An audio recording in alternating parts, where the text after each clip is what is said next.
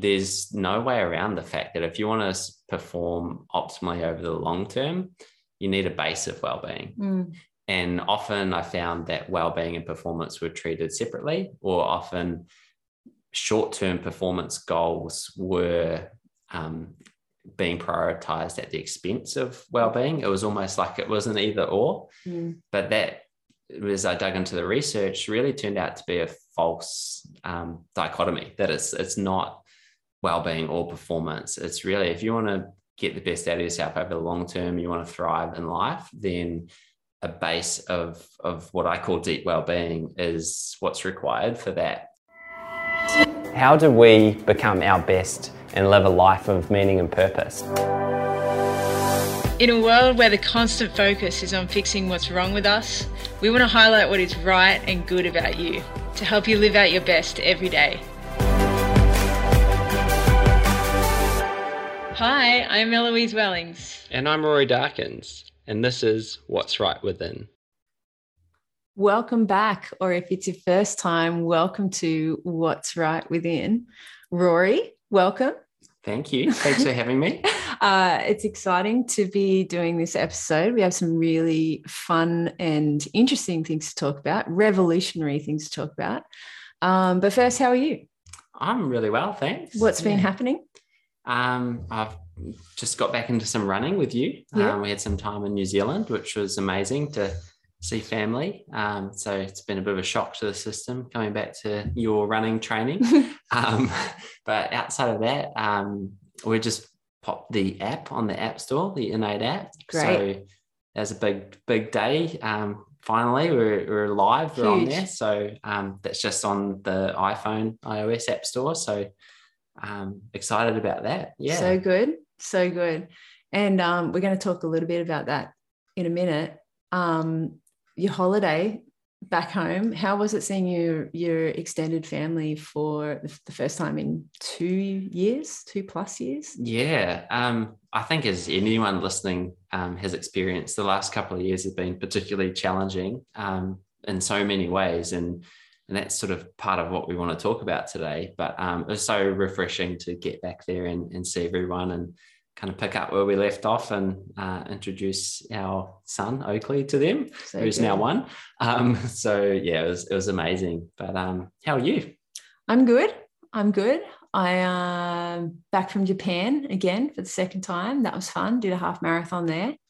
And, recovered from Nagoya Marathon, and hopefully the Commonwealth Games team will be selected soon, and hoping to be on that team. And training will start. The build up for the marathon will start again in a couple of weeks. And got a couple of fun road races lined up just in Australia before then. And Love Mercy, we're doing our Mother Run for the month of May. It's our 3rd year doing the Mother Run in the month of May. It's 5 kilometers a day of whatever movement you like to do. And we've had 125 participants sign up for that, and be fundraising for the Christina Health Clinic. And within that is a maternity ward. And specifically, we're raising money for safe births for mums and bubs in this part of Uganda, and standing alongside our medical team at the Christina Health Clinic, and just hopefully providing the needs so that we can reduce or we can give access to safe births in this part of the world. So it's exciting. We're encouraging people to get on board, and if you know anyone doing it or you want to sponsor me to do it, I don't normally run every day, so I'm going to be probably walking the 5K on my rest day. We're doing elliptical, which would be fun. It's going to have a huge impact. And grateful for everyone's efforts for that. So if you're doing the Mother Run, thank you, and keep going. And fully grateful. Awesome. And it's great to be on your team for that. Hannah, my wife, is doing it too. I think she's killing it. Absolutely well ahead in the fundraising compared to me. And she's doing like 7.5K as well a day. She's rounding it Not up. even 5. She's complete overachiever. Yeah, that's right. Love that. No, that's such a great cause and great initiative. And so it's not too late to get involved, right? Even though we're No, you can still get involved. You can still sign up and register and just do it for the rest of May. That'd be awesome. Or you can sponsor anyone that you know, or any of us that are doing it, and be part of the change. There's so many. I feel like there's so many injustices in the world, and we can't do everything about every one of them, but there's some things that we can do something about, and this is something. And this is something that's close to my heart. I've been to Uganda obviously a bunch of times, and we have friends there, and just to be able to help strengthen the cause of and the goals of our Ugandan team at the clinic is an absolute privilege. So well, I know with the 1-year-old, and having seen Hannah go through that journey of pregnancy, and I just can't imagine not having the access to the professional and technical support like ultrasound, to be able to know how the baby's developing, and whether there's 1 or 2 or 3 in there, it's so important, something that is easy to take for granted. Totally. And it is one of our goals this year to raise enough money to have an ultrasound technician come in and work with the prenatal patients that come in, the pregnant women that come in for their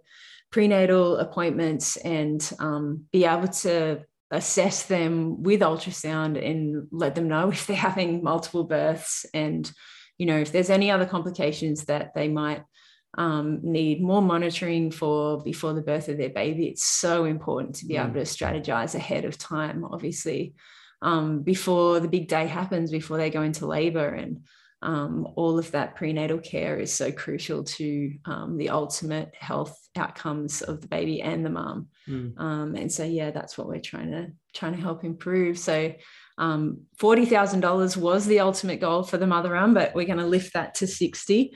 Nice. And so that we can get that ultrasound technician, and be really great.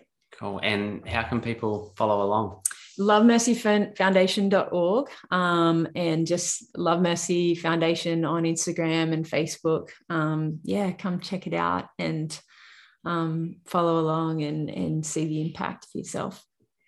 Awesome. And what a great way to get physically fit and active and moving each day, right? Yeah. So many people have said that, actually, like it's just such an incentive to get out the door, and especially as the months get colder in Australia. Like, we don't have a true winter, but it's still like, when it starts to get a bit cold and rainy, it gets less and less motivating to get out the door. But doing something like this, I think it really kicks you off on a good start into winter.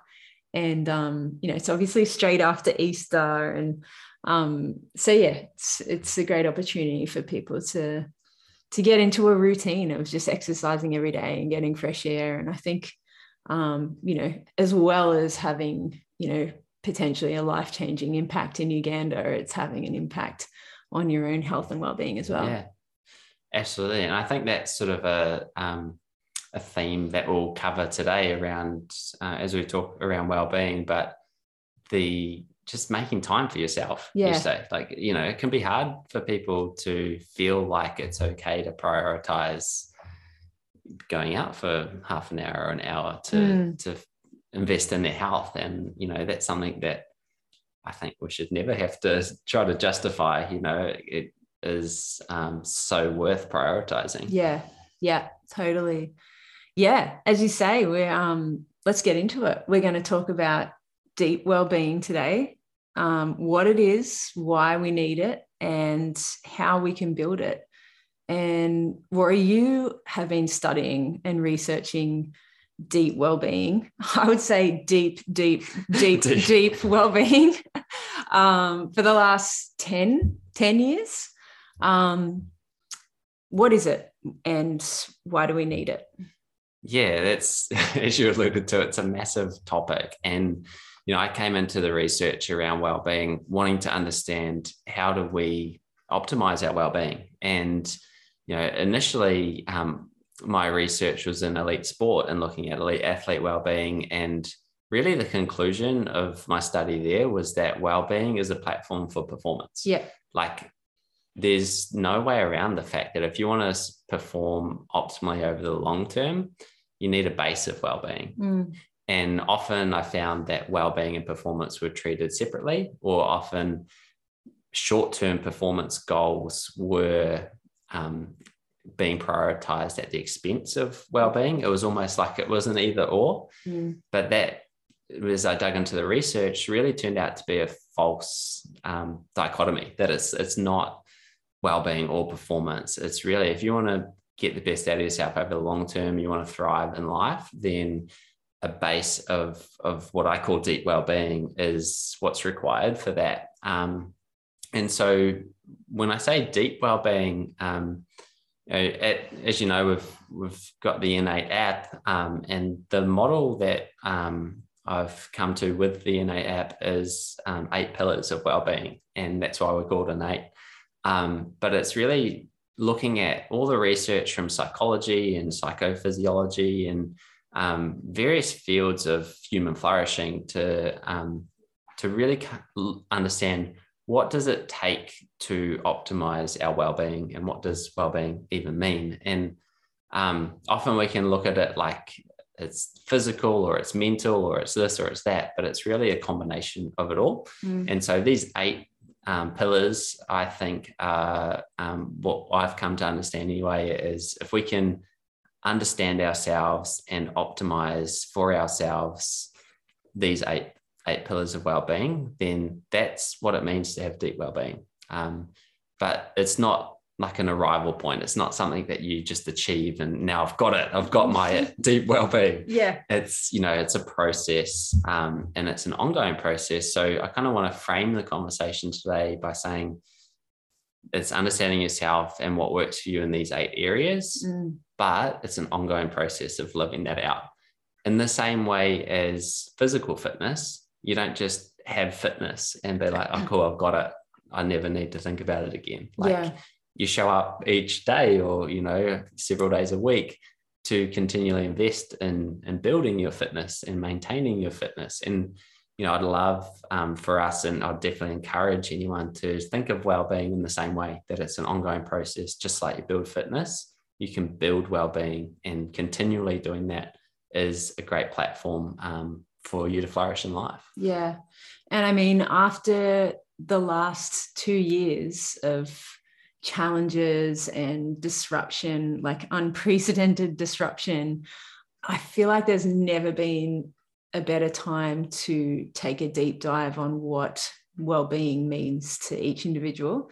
And I mean, since I started using Innate, just finding out what my strengths were, especially, have been so crucial. Tell us why finding out, like being aware of these 8 pillars that you talk about, and the 8 dimensions of well-being. Why do you think that that's so crucial? Yeah, to be aware of those things. It's crucial because really, science has shown that if you are going well in these areas, then it's a buffer against the challenges that you are going to experience in life. So, for example, if people with high levels of well-being are 27 times more likely to recover if they experience mental illness. And so I just want to let that sink in for a second, that, there are challenges in life, things can happen, and any one of us can, experience mental illness or challenges at various times. But if you have a strong platform of well-being to begin with, you're that much more likely to bounce back and get back to flourishing from moving through that challenge. And so the people who are most likely to experience a mental illness in the future are not the people who currently are experiencing symptoms of mental illness. They are people who are currently experiencing low levels of well-being with no mental illness. So again, a risk factor for developing mental illness in the future is having low well-being. And the most protective thing is building our well-being. And so, that's why it's so important to understand for ourselves what gives us well-being, and what can we do regularly in order to build that buffer so that we are more resilient, we're better able to navigate the challenges of life, and we can bounce back better. So that's really the context that this lives in, and it's really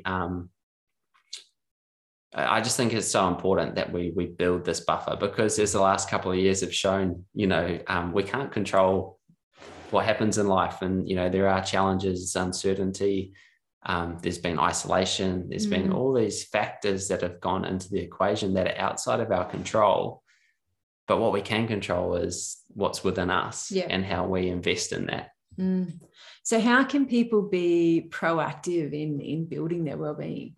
Yeah, and there's a lot of answers to that. So I'll just sort of step back for a second and just touch on the 8 pillars. Yeah. So I think it's understanding and optimizing each of these 8 pillars for you. And it's recognizing that you're a unique individual. And so what that looks like for you is going to be different to what that looks like for me. And that's really, where I think the greatest opportunity is in the wellbeing space is for it to be personalized, and for it to be about self-awareness and self-understanding, so that as individuals, we know ourselves better, so that we can then make better decisions about what's going to work well for us. So with those 8 areas, so there's your strengths, there's your values, there's mindset, there's purpose, there's emotions, there's health, there's your breath, and then there's your needs. And under each of those pillars, there's various things that contribute, but it's understanding yourself and what works for you in each of those. So we can double click under those about how to, if you like. Yeah. Let's do that. But let's kick off with strengths, because you mentioned that knowing your strengths has been helpful. Yeah. I did the strengths one. I loved doing this because it was so empowering I already knew vaguely what my strengths were, but also it's really empowering and really encouraging to actually find out what your strengths are. And going through this process was like, oh yeah, I kind of knew that about myself, but it's really affirming to know that when you're working in your strengths as well. So what are your top 3? Through mine? Yeah, tell us your top. Keep going through difficulty. That was the first one. Connect deeply and from the heart. I'm an emotional being. I'm not going to lie. Guilty. And then act with kindness and care, which was awesome. Kind. Yeah. Of your app to say that about me. But yeah, like I was like, oh, that's really affirming, and it makes you want to. It made me want to go deeper in those things, in those strengths that like they're already like deeply embedded within you somewhere. And then it made me want to be even better. Yeah. Awesome. Things, if that makes sense. Yeah. And that's great that anyone listening who has followed your journey, I think will agree that those are good descriptors of you. And that's the beauty of strengths, is that we are all unique in the strengths that are most us. And so just to define strengths are qualities that are inherently positive. So the best qualities about you that help you to be at your best. So you tend to perform well in them, and you find them important as well. So acting with kindness and care is important to you, and keeping going through difficulty is important to you, but it's also something you're really good at, and something that when you do, you kind of get energy back from it. That's one of the great features of a core strength.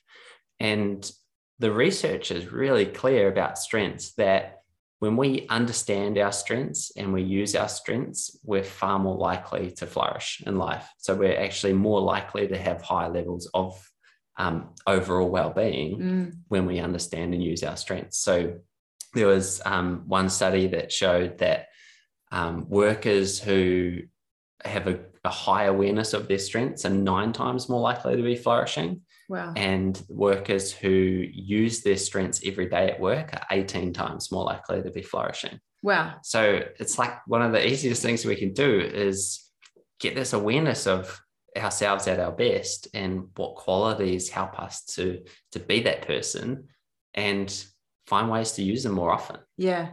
And everyone benefits from that, right? Because you benefit from utilizing those strengths. You really feel like you're being yourself. You feel authentic. You perform better. You get energy back, and because you're showing up at your best, the people and the things you care about benefit as well. Yeah.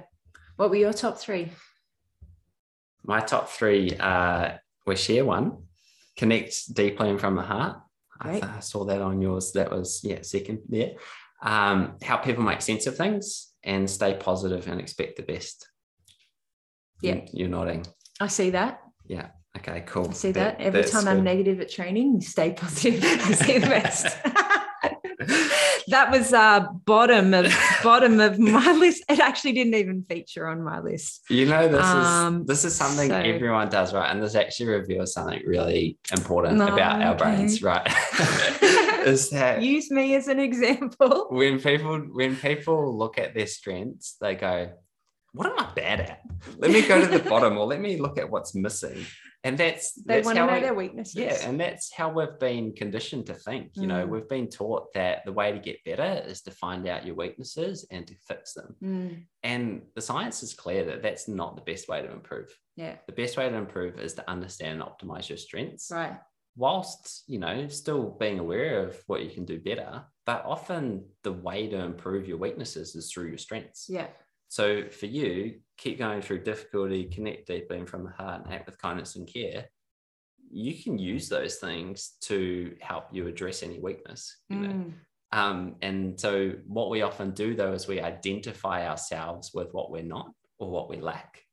And that just feeds the inner critic, to be more self-critical and hold us back from being who we could be. Yeah. And so one of the main things with strengths is to really understand that these are positive qualities that help you to be who you are, and that own them, feel good about them, use them, because that's gonna help you show up at your best more often. Yeah, great. How about values? What did you get for that? Yeah, so values, this is very, very deep, very personal. And what do you value? And that's the thing, right? Is that, when we look at well-being in this way, it's not about like your answer to values is going to be different to my answer to values. And so your pathway to optimizing that area of your well-being is different to mine. Yeah. So mine were hope, well-being, authenticity, and wisdom. Yeah. And these are, values are principles that matter most to you. So they're the things that are really worth organizing your life around and organizing your time and energy around. They can be like a steering wheel to help you make decisions.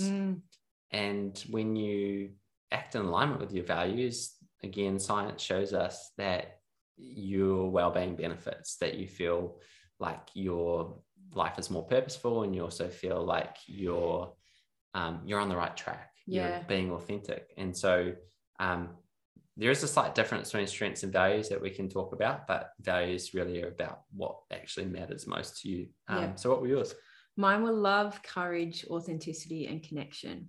Cool. Which made a lot of sense to me. And I love what you said about them being a steering wheel to help you make decisions, because this is, it's so true in that when you're trying to make a difficult decision, if you just go back to what actually matters most to you, then it shouldn't be difficult anymore.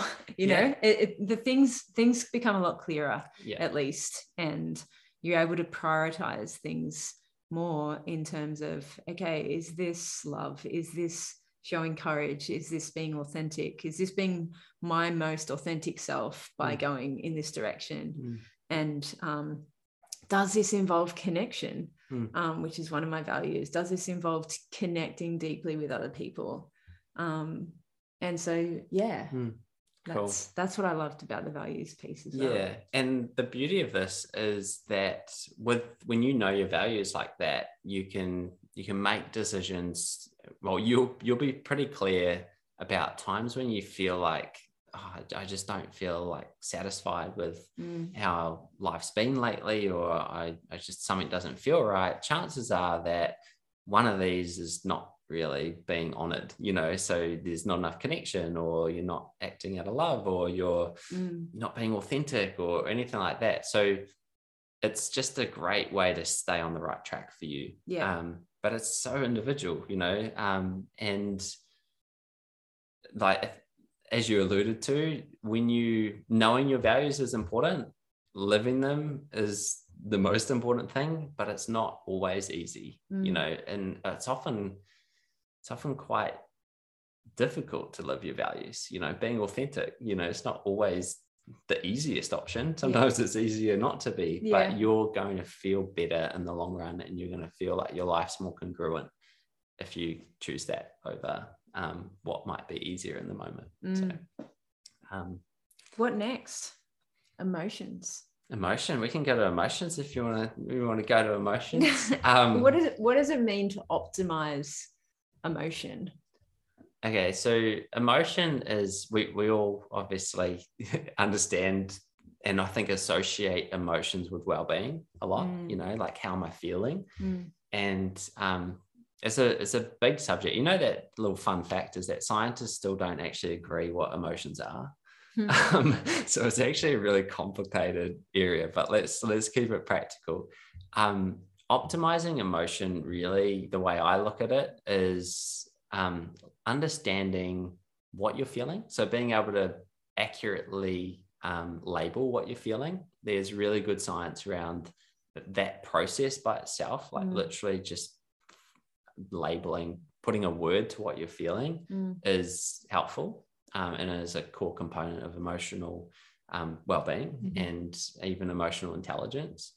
And so step one is like, can you actually identify what you're feeling, and getting good at that, making it a practice of checking in with yourself and labeling that.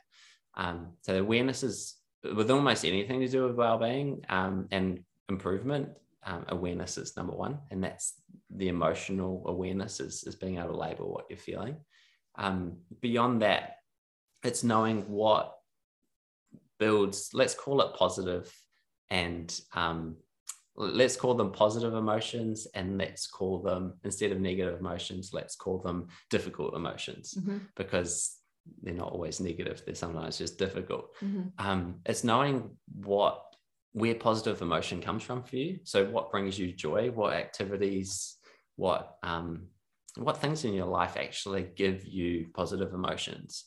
And if you understand those, you can do more of them, so knowing where that comes from is really helpful.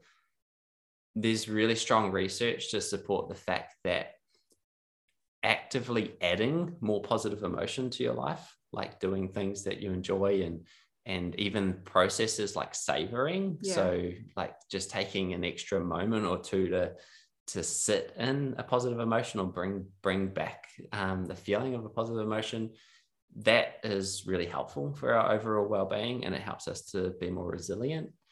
And so positive emotions are great. We want to experience more of them, but it's not just about feeling positive all the time. And that's why, all emotions are really relevant and important. So it's the more difficult emotions, it's being able to accurately label them as well, and notice like, oh, I'm feeling some shame, or I'm feeling frustrated, or I'm feeling anger. And then it's like, oh, why?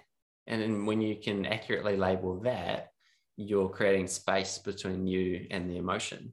And when you have that space, you're able to not be ruled by the emotion. You're actually able to understand it and go, oh, I'm feeling angry because that was unjust, that situation. And that's, justice is important to me. So that makes sense. And I'm going to feel angry about that.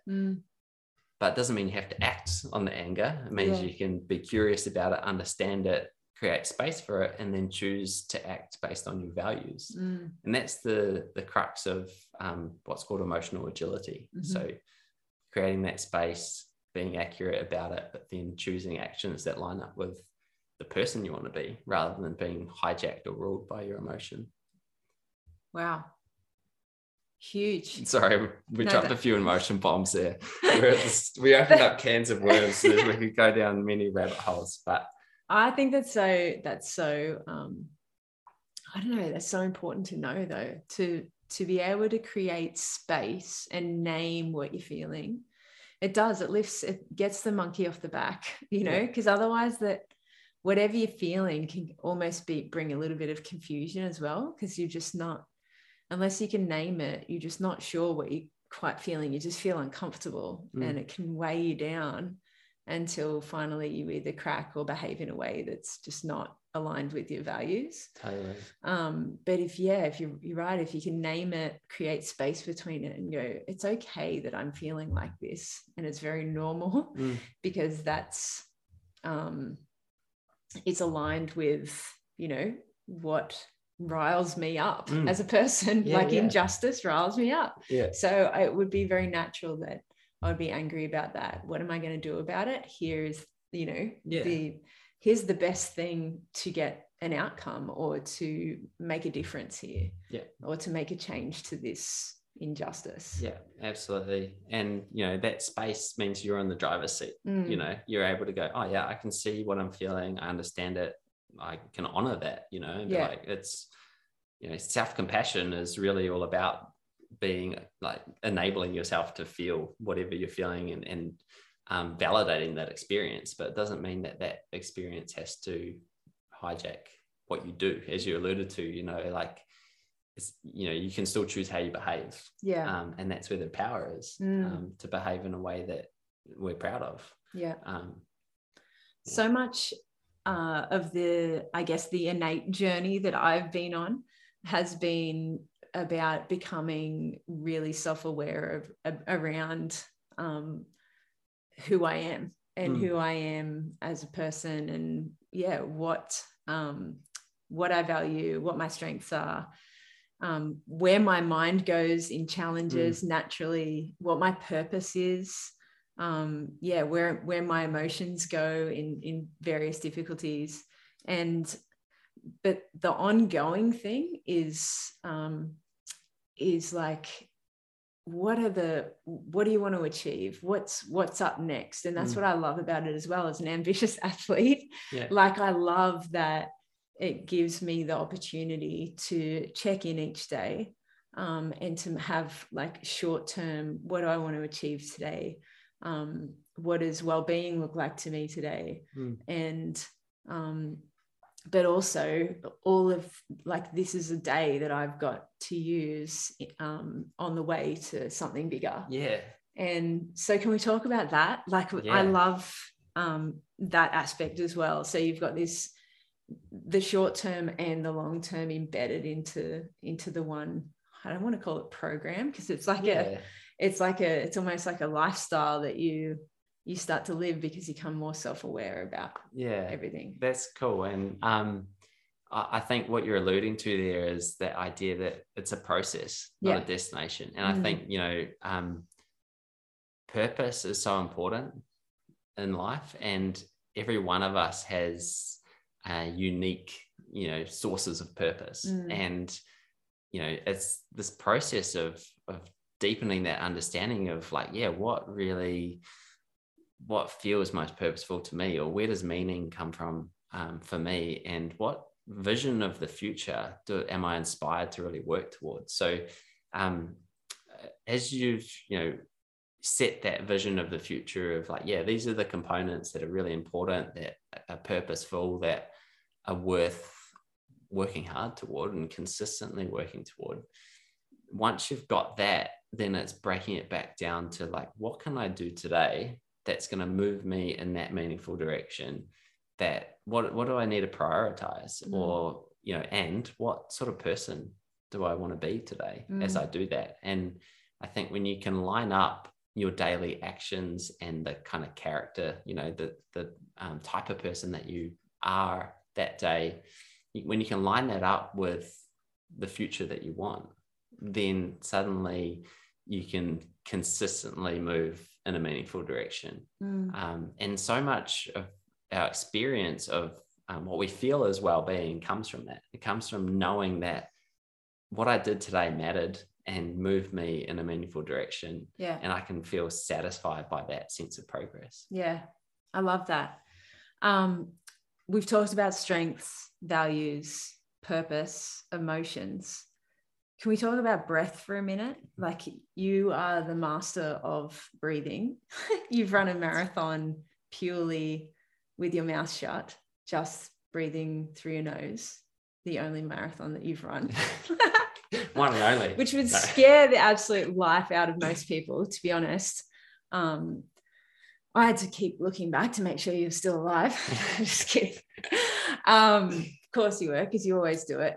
I've realized in the last probably 18 months how much of a gift our breath is, and actually just the ability to control our breath and being able to do that, and have control over that, and how much calm that can bring and how much clarity that can bring by really focusing on your breath, in all situations. When Sunny's having a tantrum, when things are really high stress or high pressure, when I'm packing to go overseas and, Indy's crying, anything at home, or any high stress situation, I feel like the breath is just, it's almost like I've had this new revelation of like how much of a gift breathing is. And but tell us about it. Why is it such a gift?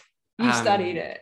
Yeah, look, it's a huge topic, and it's so easy to underestimate. It's the natural thing is to assume, because it happens automatically, that we're doing it well or right or good enough, and that we're all breathing, and we've all heard the advice about take a deep breath, and we can do that, and it's actually just so much more than that.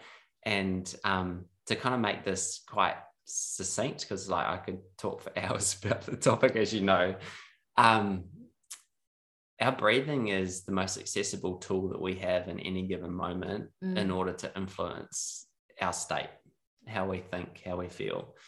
And I would argue that nothing has a bigger influence on how we feel than how we're breathing.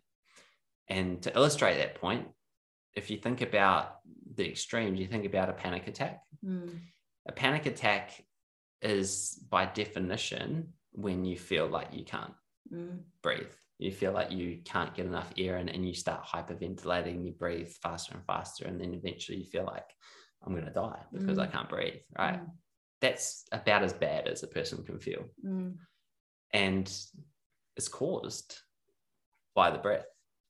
And in the same way, when you think about when you feel really good and you feel calm, you feel positive emotion, you can actually measure this using heart rate variability. You can measure these patterns. Your breathing is slow and even and smooth and rhythmic, right? It's almost the complete other end of the spectrum to panic attack breathing. And that is the role that the breath has on how we feel in any given moment. And in different situations, we can use our breathing differently to help us to be how we want to be in that situation. So you used a good example of like when there's stress around at home, or, like there's things just aren't going to plan, or those short-term stresses are occurring. The breath is the first tool that we can go to in order to create the space that we were talking about before with emotion, create the space to choose how we want to respond, and create the space to actually shift how we're feeling, and not just like subjectively how we're feeling, but whether we actually go into a full-on fight or flight stress response, or whether we go the other way into the kind of rest and digest sort of responses, as it's called. We can influence that with our breath, like in the moment. And it's such a powerful tool to be able to do that. And so if you're able to breathe well in any situation, then you're going to have a better experience of that situation, and you're going to find it easier to act the way you want to act in any situation. But it takes training. Like it's like anything else. The more you practice, the more aware you are about how your breath is changing in different contexts, and where it feels good and where it doesn't, and the more skilled you become at utilizing it to either find calm in stressful situations, or use it to even switch on and activate some energy. Or I know you've used it, I think you talked before about using it on the way to a marathon to sort of be focused but relaxed, you know, that sweet spot between ready to go but also calm and composed. You can use it in subtle ways to influence your state, and therefore influence how you're able to respond. So I think all I want to say to people about the breath is to not underestimate the fact that it's a skill set that you can develop, and when you utilize it well, then I think you'll, like what you said before about, it's been a bit of a revelation to go, oh, hold on, like it's such a gift in any situation to be able to call on it. Yeah, because I mean, even in like hard workouts that we have, I remember we had one particular workout in the build up towards the Nagoya Marathon, and I was just breathing really, really heavily for no reason whatsoever, because I wasn't, the effort, I think I was on the 3rd or 4th rep of 5 times 4K, and my effort wasn't any more. It didn't feel any harder, except I just started to think, I started to unravel a little bit in my head of like, oh, what if I can't finish this? Or what if I don't hit the splits in the times that I want? And I started to just automatically, with those thoughts, start breathing harder, which made it feel harder than it was. Yeah. And Johnny was there, and he's like, how come you're breathing so hard? Because he's obviously watched me run a lot and knows how I should be breathing. And, you know, and then it just made me think, what is my perception of pain here? Yeah. And I just slowed down my breathing, and it changed the perception of pain. Yeah. So it changed the perception of it going from panting and this is really, really hard, like I can't do this, to like calm breath. Yeah. And I reckon I went from a 9 out of 10, like, you know, perception of effort to about a 5, which is about where I should have been at that point of the workout. A 5 or a 6. And I was able to maintain that 5 or 6 for the rest of the workout and finish off really strong. But I really had to focus on keeping my breath really, really calm, so that I didn't go back into that direction of panic stations again. Yeah. And I remember after that run, actually, I was explaining to you that the amygdala, so the part of the brain that sort of helps us to detect threats and, you know, like trigger, you know, a fear response, is has a very direct influence on your breathing. So if you start breathing faster, then your amygdala is going to fire up a little bit, and vice versa. If you start feeling like, you know, there's something to fear, your breathing is going to speed up and respond to that. So you can use your breathing in the way that you did there to quieten down, you know, the part of the brain that is wanting to just keep you safe, wanting to go, hold on, there's a threat here, let's slow down, or get out of the situation, or this isn't good, this is dangerous. You can switch it to like, no, this is good. I feel good. And that's what I kept thinking. Like I went back to that meme, you know, that meme where there's that little character and there's all fire around and it says, I'm fine. And I just kept saying, I'm fine. This is fine. I'm fine. And I was fine. Like, it was hard, but training's meant to be hard. And so I think as athletes, you can kind of get rock up sometimes to training or to a race thinking, oh, this should feel this way. And then when it doesn't, it's a bit of a shock. And then that can be a bit rattling, and you have to come back to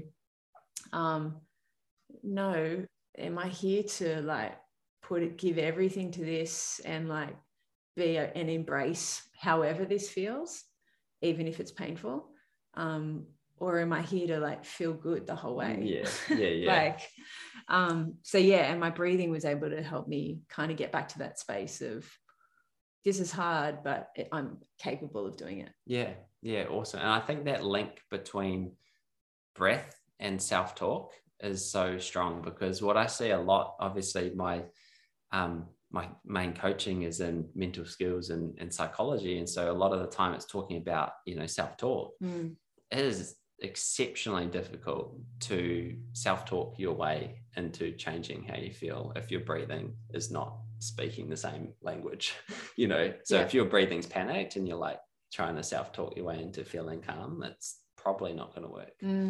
But if you can get your body through your breath to work for you and your mind to work for you, then they meet in the middle and it all makes sense. So it's something I see a lot, is that, you know, like we try to speak to ourselves in a helpful way and we have the best intentions with that, but it doesn't seem to be heard by the body if our breath doesn't also share the same message. Thanks for tuning in so far. I just want to take a quick little break to bring a message from episode sponsor, Earshots. Lock on, stay on, and play on with Earshots wireless earphones. They have you covered for staying motivated and focused while you train. Their patented magnetic ear clip means you can push your limits without being distracted by annoying cords or earbuds that fall out. You can head over to earshots.com and use the code RIGHT10, that's capitals RIGHT10, for 10% off your purchase. You can also find the discount link in the show notes. The last probably 3 or 4 years of my career, I've probably worked on my mindset more than ever. And I think it's been crucial to be able to navigate not only the last 2 years of like the world, you know, going through a pandemic, but also in navigating all those challenges of being an athlete, but also being human. And yeah, I just think it's helped me. Focusing on my mindset and becoming more self-aware has definitely helped me become a better athlete, and enjoy what I'm doing so much more as well. Because now, like you were saying before, I used to look at my weaknesses, like really focus on my weaknesses, but now I kind of see my weaknesses as, you know, why I have my strengths almost, and why my strengths are my strengths. And yeah, I am almost able to like just really enjoy that, you know, part of who I am, rather than, you know, forever going, oh, I need to work on these weaknesses. I can get into flow by really just being who I am in my strengths. And it's not like totally disregarding your weaknesses.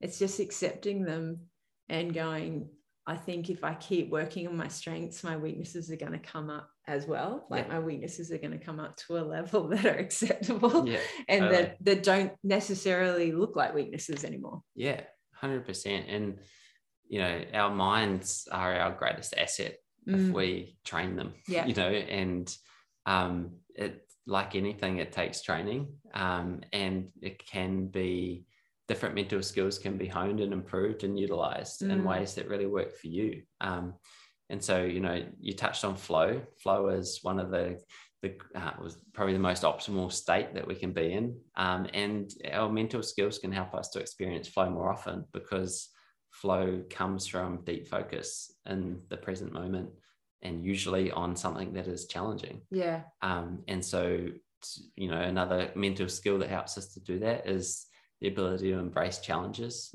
as opportunities rather than see them as threats.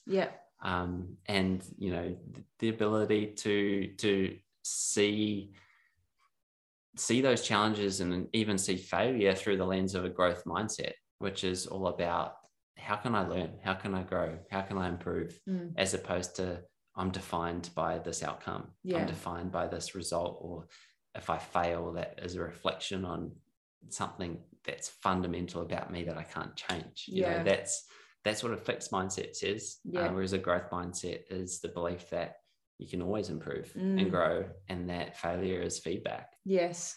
And I so much wish that I had learned that earlier in my career, but it's why I'm so passionate about it. And I know that why, you know, you're so passionate about it, and why we, you know, we have the privilege of being able to, you know, educate and teach this to young people in schools, because it helps so much to deal with the challenges that come with failing or falling short, or, you know, having to try for something a second time, or having to pivot for some reason, or, you know, not making the team, or like whatever it is. Being okay with that, and like finding either a new way or a new direction to go that is going to bring purpose and joy to your life. Yeah, absolutely. And that, you know, that's just a taste of really, you know, what's possible with training your mind is being able to turn the things that can scare us so much, like, you know, the fear of failure, turn that into something that is actually helpful. It's like, oh, you know what, like, didn't get the outcome I wanted there, what can I learn? Oh, cool, that will help me be better next time. You know, and if the goal is to realize your potential, then you have to be pushing up against that ceiling of what's possible right now a lot, and that's going to mean that you experience what we call failure a lot. You're going to go, oh yeah, that was the limit today, and that didn't quite go right, but I put myself in a space to grow. And celebrating that, and, you know, extracting the learning from that, and moving forward better for it, is really the essence of what it means to live with a growth mindset.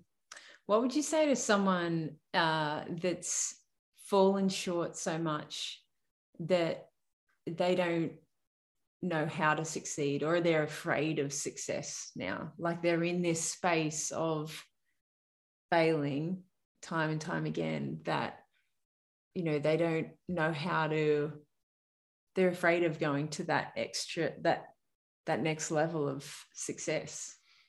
Yeah. I think with anything like that, we've got to question like our beliefs about it. Like, what is it that I'm telling myself that is holding me back? Or what am I afraid of that, you know, here that could be holding me back? Because understanding the fear is what is going to kind of help illuminate the path forward. But the chances are in that situation, it would be something like, what if I try really hard and that effort isn't enough? What will other people think of me?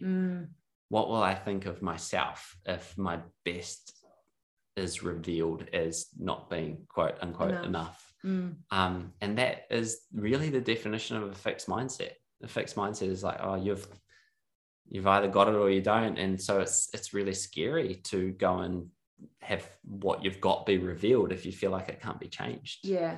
But when you question that belief, it's like, hold on, that's actually not true. Like, with effort and consistently showing up, I can improve, I can grow. Then I can reveal everything I've got on the day, and regardless of what that leads to, I can be better for it. And tomorrow or next week or next year, you know, the outcome might be different from doing that. And so it's embracing that process as where so much of the joy is, as opposed to seeing, you know, failure as this final outcome that defines who you are. Yeah, great. Let's touch on needs. What are needs needs are one of the 8 dimensions, the 8 pillars that you spoke about of well-being, deep well-being. Why are they important? So needs is probably the aspect of our model that people probably tend to overlook the most. Needs and breath, I'd say, are the ones that kind of get missed out of the well-being conversation a lot. But as human beings, part of what gives us this common humanity is that we all have the same needs, you know, and so we all have the need for security. We need to feel safe and like the world is stable, and we can to some extent know what to expect. We feel secure.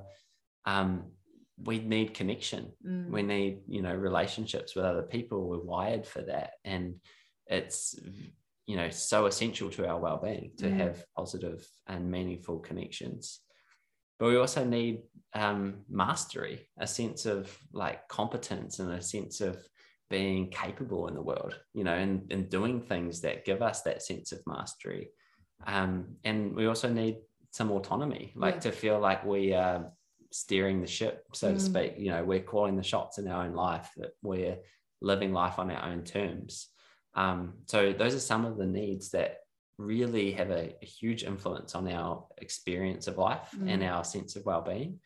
And you know, just knowing where you're at in those and kind of keeping tabs on how you're going in those can help you to optimize your well-being and make sure that you're actually meeting your own needs, and you're helping other people to meet their needs, so that, you know, we can really improve well-being of ourselves and the people around us. Yeah.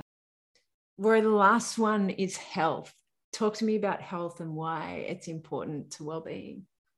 And so health is probably the one that we're most aware of, you know. Right. When we think of well-being, we think of, you know, what we do for our health or wellness. It's, you know, the physical health is something that we're all often tracking. You know, we're wearing a watch, or we're counting our steps, or tracking all of that, and it's valuable to do that. You know, physical health plays a significant role in our overall sense of well-being. It's quite interesting to note that one of the best treatments for depression is physical exercise, and you know, people's physical health has a large bearing on psychological health. And so, you know, I think the key idea with this one is just to acknowledge the fact that the mind and body are not separate. And so when it comes to our overall well-being, or what I call deep well-being, you know, the physical components, so nutrition, exercise, your sense of energy, your heart rate variability, which we talk about as a metric of a marker of your nervous system health. These are all contributors to how your physical health is, or give you feedback about how your physical health is going. And then it's really, the idea here is to act in ways or make choices that support your physical health, that work for you. You know, like there's no such thing as a healthy diet. There's like what's healthy for you right now. And so it's very individual, and just connecting, you know, your things that are good for you physically. It's realizing that that's going to influence how you think and how you feel. I think what I'd say just to finish is that, you know, when it comes to deep well-being, there's really like no hacks. There's no like fast track or shortcut. It's about you and understanding yourself and what works for you. And I think you put it really well earlier, Elsie, about it's a lifestyle. You know, it's choosing to live in a way that supports you to develop a deep understanding of yourself and deep well-being, so that you can flat out flourish in life and also be better prepared for any of the challenges that life might present. Well, thanks, Rory. That was so insightful. We hope that you got a lot out of that and have a better understanding of what it means to have a deep well-being. We believe that everyone deserves to experience deep well-being, and that you know, every human being has a unique path of deep well-being available to them. And you know, I've been on the Innate journey. I would encourage you to be on the Innate journey. It's on the Innate app is now up on the Apple site. On the App Store. Yep, great. So go ahead and download the app, the Innate app, and get on your well-being journey.